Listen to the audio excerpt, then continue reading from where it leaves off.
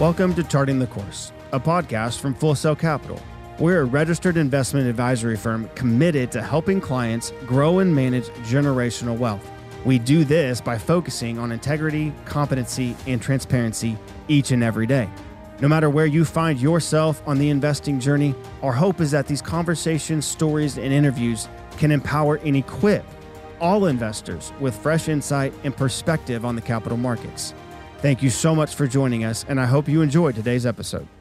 Today, we're going to kick off a new series of sorts here on Charting the Course, featuring our CEO, David Stanley. Since he is, in fact, the leader of the firm, we're going to title these conversations The Captain's Corner. You will always be able to know, similar to Squared Away, kind of what we're doing and who you're about to hear from. Really high level, we're just wanting to sit down with David and get his perspective on a handful of topics throughout the year, maybe some market perspective, things he's hearing from clients, advice he's giving to his clients. So today, we're going to kick that off. We're going to talk about managing and making money, how they're different. We're going to talk about a little bit about market timing, just given the downturn we had last year paired with the uptick we've had this year so far. Talk about some of the headline investing news. I really hope you enjoyed this. If there is anything you'd like to hear directly from David or from his CEO seat, things that he sees just across the board, please let me know. I'll be happy to include those in the next episode that we do. So I hope you're having a great week. Enjoy today's episode. And as always, if there's anything we can do for you, just let us know. Thanks. David, thanks for joining me today. It's great to be with you. I'm excited for this kind of new quasi-series we're going to be doing with you specifically and kind of sit down and get David's thoughts down here on recording. So today we're going to revisit a topic I think that some people confuse, I think can get a little gray. So I'm going to have you kind of define both terms. And that's the concept of managing money versus making money. When you think about those topics, how would you define both managing or making money, and then where do you think we come into play as a firm? Sure, that's a great question. We come into play managing people's money. Obviously, when people have gone out there and worked really, really hard and had really good fortune and made it themselves, right? Our job is to be a good steward of what they did, manage it and make that money outperform inflation and grow in accordance with their risk tolerances and income needs from that point forward. But we can't make it for you. Right. What you need before you come to us is some real solid common sense and a hard work ethic. Right. Well, and I think one question or one concept that I think gets confused a little bit is I don't think we're ever saying that we can't help create wealth if somebody's been with us since their 20s as a third generation, maybe grandkid for a client we work with. We can help them create wealth by just simply saving, like to your point, stewarding, managing correctly. But it is a major difference between we're not going to turn somebody's $5,000 into $500,000 in 2 or 3 years because of some massive trick we do, right? And I think that's what people get sold. Yes, and after what we've seen over the past 5 to 10 years, let's just take real estate for an example. Okay. We have our real estate developer clients that go, gosh, Dave, I'm out there making 30% cash on cash, right? Regardless of what the markets have done. Of course, that's changed this year. Yeah. That historically, for a long time, is what they had, or I'm making 20%, whatever. Can you do that for me with relatively low volatility? Well, you just laugh and you go, no, because number one, people in the real estate world, their asset isn't marked to market every day like ours is, right? Right. So they might be shocked by the volatility they actually had if they saw that, but it's the same concept as it relates to anything. We can grow people's wealth over time. Sure. If they allow us to do that. And they allow us to do our job. Yes. The clients we make the most money for are the clients that are just happy to just go live life and let us do what we do. Right. Well, that's the reason why we're pretty deliberate when we're first meeting with a new client or a prospect, that we want to make sure they're going to actually let us do our job, because there are people that for whatever reason, they love to tinker, and I get it. They had to tinker a lot while they were making it. If they didn't inherit it, right? And they're not quite used to not putting their fingers on it. What would you say is the hardest part of making money? As you look back on your own career, you've built books of business, you've been at firms where you've been in charge, you've been the CEO here at Full Sail, you're the CEO. What, in your opinion, or you're working with entrepreneurs even, what's the hardest part of making money or creating that wealth? What's something that sticks out to you as this was hard, or this is hard, or this is a challenge I hear from these people? I think the human nature part of us all, the biggest part, is just being able to be at peace with and the discipline with delayed gratification. Mm-hmm. Every millionaire that I work with that has made it themselves, Mm-hmm. multi-millionaire, they all have one thing in common. Even my clients that are worth 50 plus million, they don't make any purchase without really thinking it through and deciding how they're going to fund it. Great That point. that is something, gosh, the younger generation needs a little help with. They just, we've taught Instant. this impulse buying, and I love it. I had to spend a weekend with my wife because when we buy a car, I don't say a word. She just tells me to sit there and be quiet. She is, she finally had our last salesman following us to our car going, "That's not fair." And she was like, but it's like, but I was looking around at the other people in there, and they were, you know, the sheep's being led to the slaughter, Right. just asking about a payment. Right. Instead of trying to work through, Right. how do I do this in a way that I can afford? Makes sense for me. Yes, and will not be detrimental to my long-term. Believe it or not, you can make a decision in one of those places that'll wreck you for a decade. Absolutely. Ties you up. Okay, on the flip side, what's, in your opinion, on our side of managing and preserving and stewarding the wealth, what do you feel clients struggle with the most as we manage the money for them? They certainly don't struggle in an up market. Right? Right? Up market's everybody happy. Everyone's pretty thrilled. Right. And with the way we manage money, we're going to be right there with the market, so they're pretty happy. It's in a down market. It's fighting those voices that go, you know what? We're going to zero. Yep. Or, wow, you know, everything I'm listening to on TV is telling me that this is going to be really bad for a long time. Let's take last year, going into end of last year, for example. We have a lot of sophisticated clients, so we don't have as much trouble with this. But we had a handful that were just like, God, Dave, should we just go to cash and ride this out? And we're going, no, because the markets will start up on the worst news you've ever heard in your life. Well, we're going into the fourth quarter last year, and everyone's going, you know what? Next year recession. Next year it's uninvestable. It's uninvestable. We can't be in the markets. Well, I think it was October. We revisited the lows of last year. Yep. And then from there, which is when we were having all these conversations, we kind of had a little bit of a rally in the summer, and then back down into October, and that's when these conversations were coming up. And it's not straight up, but we've pushed up. I believe from that point we're up over 20% from the lows in October. Yeah. I mean, from this year to date, S&P, as of recording this, S&P's up a little over 13%. Nasdaq's up over a little bit over 29%. Wow. But the Dow's only, you know, we'll take it, but Dow's up a little over 3%. And so speak to that a little bit. You know, you've got some discrepancy in at least just the equity markets, and the bond market is finally pulling its weight with rates. You had that script kind of flipped last year, right, where the Dow was really outperforming or the others overall a long period of time, and you know, we have to constantly make sure our clients are remembering we're playing a long game. And when you're playing a long game, you can do one of two things. You're either going to really win big or going to lose really, really big if you get concentrated. Yep. We believe in completely diversifying our clients. We do it in an incredible way. I think our investment team, the thought process and the technology we put behind it is unmatched, I think. It's great. And so I look at it and I just go, we know history tells us if you're diversified and you're disciplined on how you trade over a long period of time, you make money. Yeah. Could that change? Sure. I mean, but I'm not going to bet against it. I'm not going to bet against free market capitalism. And the markets, what I think most people don't think about, the markets are always looking 6 to 9 months out, maybe even a little longer than that. Mm-hmm. They're not looking at today's data.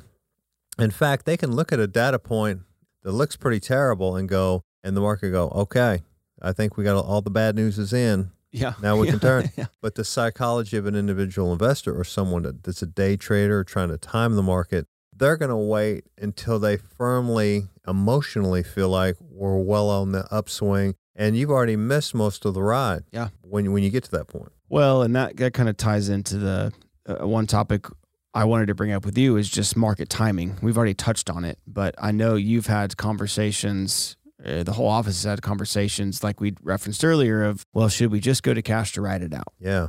Should we just go super conservative until X happens? Right. So how are you handling those conversations when people call in with those questions? So typically they ask that question after the market is really pulled back. Right. So you're wanting to get out after that. Yeah. It's already down. It's already down. We're already down. So when it's down is when I'm wanting to buy. I'm not wanting to get out because I know our discipline tells us long term that's the thing to do, even though we don't know. I mean, 2 weeks later after we did that, it could even be much worse. I can tell you stories from 08, 09 that every day we were buying, it would go down significantly the next day. And I would just be like, dear God, I know what we're doing is right, but this feels horrible.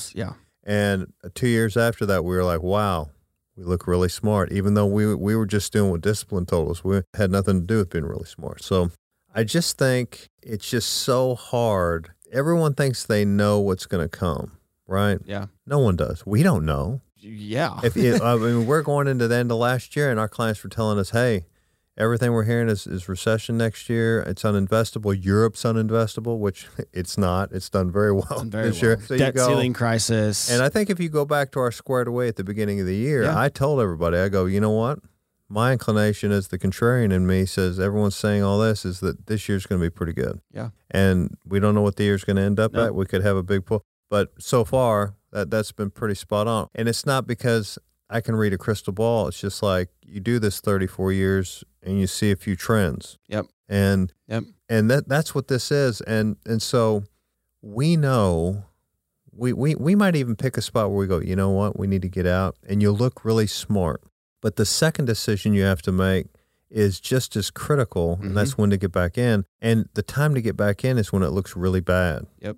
And so you would never have buy-in from a client wanting you to do that if you were a timing person. So the people who time always do, 2 to 6% worse than any manager, or I can show you studies far worse than that over a long period of time that rides it through. Yep. And it's not like we're doing nothing when the markets are down. We're tax loss harvesting, benefiting our clients. We're rebalancing. We're repositioning you to when we get to the other side, you prosper even more on the next upswing. And there's always a next upswing. Yep. The tax loss harvesting concept is something we've had Stacy on to talk about. We've had Zach on to talk about. It's a unique concept, but it's an extremely powerful tool. I was going through a report with a client trying to explain it to them a couple of days ago. So if we're looking back over a 4-year period of time, market value of their account is up, but net realized gain losses is a net realized loss. And it sounds so backwards, but we're realizing that, because of tax loss harvesting the investment team did, we were able to capture losses that will help offset the future gains that are already in there because we stayed invested the whole time. So anyway, we dive into the tax loss harvesting comment. I can even link it below, but it's an interesting concept. It's totally interesting. Well, one more comment I'll give you on market timing. So we just came through, the nut jobs in Washington again took us right up to the edge on the debt ceiling. Yeah, are they going to do it or not? And I mean, all of us agree we should have a fiscal house where we spend what we earn, but we can't control those people.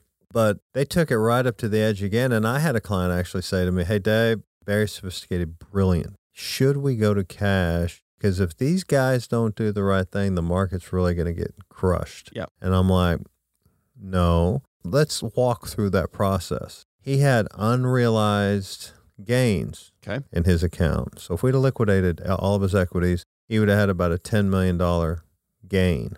Sizable. Yeah. So you're going, close to $2.5 million in capital gains taxes. Right. So you go, okay, so let's say we did that and we saw what they actually did and where we are now with the market screaming, we probably still wouldn't be back in, right? Because you feel dumb and you would have this huge bill to pay. I've just destroyed a huge portion of the wealth that we actually made for this person over the last 5 years and given terrible advice that fed into fear. Anytime I feel fear or greed, I want to go the other way on both of them. Oh, those are, to tie back into the managing versus making money, those fear and greed, in my opinion, are detrimental on both of those avenues. If you're building a business, you're leading a chart, you're trying to make money, create wealth, fear and greed are killers. If you're trying to manage wealth that's been created, you're trying to manage and steward generational wealth, fear and greed they're killers. There's no doubt. If you have made a lot of money, if you let either one of those into your life in a big way, you'll meet poverty again. Yeah. We met with a person that was just a friend of a friend that came in, and this was just not that long ago, 18 months ago. Okay. They had made $50 million off of investing in Tesla, Shopify, a few of these. Some individual stocks, companies. But they'd done it with leverage. They'd done it with call options, everything you want to talk about. I don't even want to go into how the let's not even the straddles and stuff. But leverage, margin, options, But they did all this in the most gambling way you can possibly, and it was great. They won. Yeah. They won, but they didn't view it that way. They felt like they were brilliant and they had figured something out. Yeah. The last I checked with them, that 50 had gone down to about 5. Wow. And that was below their invested capital. So I'm just saying, there are people you'll hear all the time, well, you know, what you guys do is really gambling. I go, no, the way individuals do it is gambling. Yeah. Where they're buying a handful of individual names where they're concentrated and they're trying to time the market. The way we're doing it is fundamental investing, and over a long period of time, that gambling fact, there is no gambling. We're not picking an individual company or stock, or it's just not the way we do things. But getting across to a client too, there is no way to make a return without taking risk. Without taking risk, yeah, it's the risk premium we've talked about. You know, one thing that, you know, we continue to bring up Morgan Housel because we just think he's an extremely bright mind. And one thing he says, and this is kind of going into the market timing, but also just you know, if you try to invest by the headlines, you just all you do is watch the news, whether it's regular news or investing news. It's fear and greed driven. We've already kind of talked about it. But one thing Morgan said was, if you're watching a CNBC, for instance, and, you know, one of their personality says you have to buy Tesla today because of earnings, Morgan's like, who are you talking to? Because if you're talking to somebody that's investing for a 30-year time horizon and their goal is to create wealth, maybe. But if you're talking to some 65-year-old retiree, they are not playing that same game, is his whole thing. And I just think it's such an interesting concept. And so as you hear from people or hear from clients or even our own advisors, and it's like, here's what's getting kind of fed down our clients' throats. Here's what investors are having to decipher through. What's kind of your answer? I mean, other than just flat out don't watch it. But so I do think everyone has to just realize, every human being, myself included, you too, Tyler, we have a bad news bias. We listen harder when it's bad news. We allow it into us in an easier way than when it's good news. It's good news, you're passing it along, and oh, that's great. Yeah. You're going down the road. Bad news, it's like, okay, what is this going to do to me? So I also think something that Morgan Housel says sticks with me that we try to pass along is, you know, the way we manage money, it's the most non-sexy thing in the world. Yeah. If you're managing your money yourself or someone else's, and it feels really complicated and it feels really exotic, there's some risk behind that. You're either going to win big or lose big. Right. Yeah. Morgan talks about a concept that I think people don't realize is average returns earned consistently over a long period of time. That's how wealth is created, and that is how wealth is maintained. It's not maintained on the roller coaster of, you know, my advisor outperformed the market by 30% last year. Well, right. Well, guess what? They're going to underperform it by that or worse at some point in time. Well, and they continue to do it. It's the stat that Warren Buffett and Charlie Munger talk about all the time, at least for Buffett's case. A large majority, a very large majority of Buffett's wealth has been accumulated after he turned 60. Yeah, he was 65 when it really started rolling. And so it just speaks to the power of, I think Morgan calls it the power of staying put, but I've just seen it's the compounding, it's the discipline. And if you have the ability to remain disciplined and not let fear and greed creep in or drive decisions, you will be better off down the road. than if you were to just be driven by headlines or fear and greed. It's just like I told our advisors last year when all this was going on. This is when markets like this are when we do our best work for our client. Yeah. I mean, we talked about that a lot last year. We do our best work when we keep people from doing things that will harm them 10 years from now. Yep. And our clients, thank God, we have wonderful clients. They all stuck with us. They stuck with us and listened to us and trusted us, and it's paying off. Mm-hmm. And it's paying off in a big way. And it's the payoff for us is when we see people, after we worked for them 10 years, and you see, wow, we've more than doubled their money several times, or at least 1.5 times by then. And you listen and you look at what we went through to get there, and it's usually you go through there's some white water to get down to the smooth stream, right? Yep. And just trusting that we're navigating it correctly. Mm-hmm. That's where it all gets really satisfying. I think the clients that have developed and consistently have maintained a trust in our team or a trust in the advisors they've worked with for years, whether it was here or in the previous, and now they're here at Full Sail. I think that really, to me, speaks to the longevity of that a client has to stay in the market. Because if they don't trust you, and if you don't trust your advisor, Candace and I talked about this in the last episode of finding somebody you trust. Now, again, you want them to align with your values and align with your investing philosophy and belief. But if you trust them and they're doing things the right way, that can help you prosper for sure. Sure. I always like the Reagan adage, trust but verify. Yep. You need to verify what all of us are doing. And we all trust each other and love each other, but never, ever stop verifying. Yep. Which is, again, the previous podcast before this, Candace and I go through very kind of elementary level of questions to ask your advisor. Things investors should know. So it's just a good reminder. But absolutely. David, anything else today as we wrap up just on managing or making money, anything with just the emotional side of investing, things you're hearing or something you want to get out there to our investors and our clients? I would just say that if you are uncomfortable, if you've come through this last year into this year and you're still uncomfortable, that means you've got an inappropriate asset allocation. Mm-hmm. When your asset allocation is correct for you,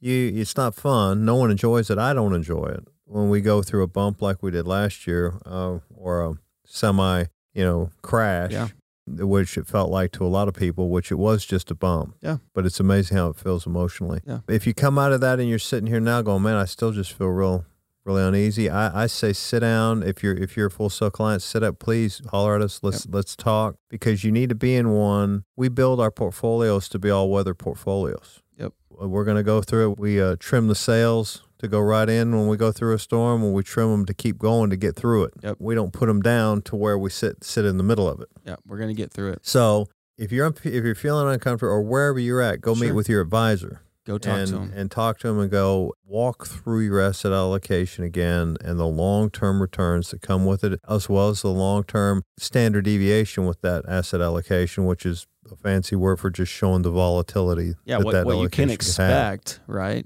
And the other thing I like to also add in these conversations is if your goals didn't change last year, and your timeline or time horizon didn't change, then to your point, why would we change the way we're invested, other than if you just can't handle nothing to change. And if you have not done a financial plan, which we try to do that for every one of our clients, but if you're at a place where you haven't done one, get one done, because that will put everything in perspective from a very long-term perspective. Because you have a year like last year, it will show you it literally did not affect your long-term outcome if you had an asset allocation that was appropriate. So that's been our experience with our clients. But it helps where you can actually see that. It will alleviate a lot of fear, and it'll alleviate a lot of anxiety that comes around that. David, I appreciate it. Thank you for the time. Thank you, sir. And we'll sit down again here in a few months, and I'm sure there'll be something else that we'll have to break down. Yes.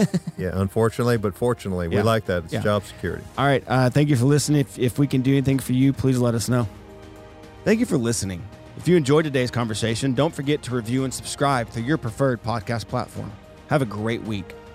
All opinions expressed by the host and podcast guests are solely their own opinions and do not reflect the opinions of Full Sail Capital. This podcast is for informational purposes only and should not be relied upon as a basis for investment decisions. Clients of Full Sail may maintain positions in the securities discussed in this podcast.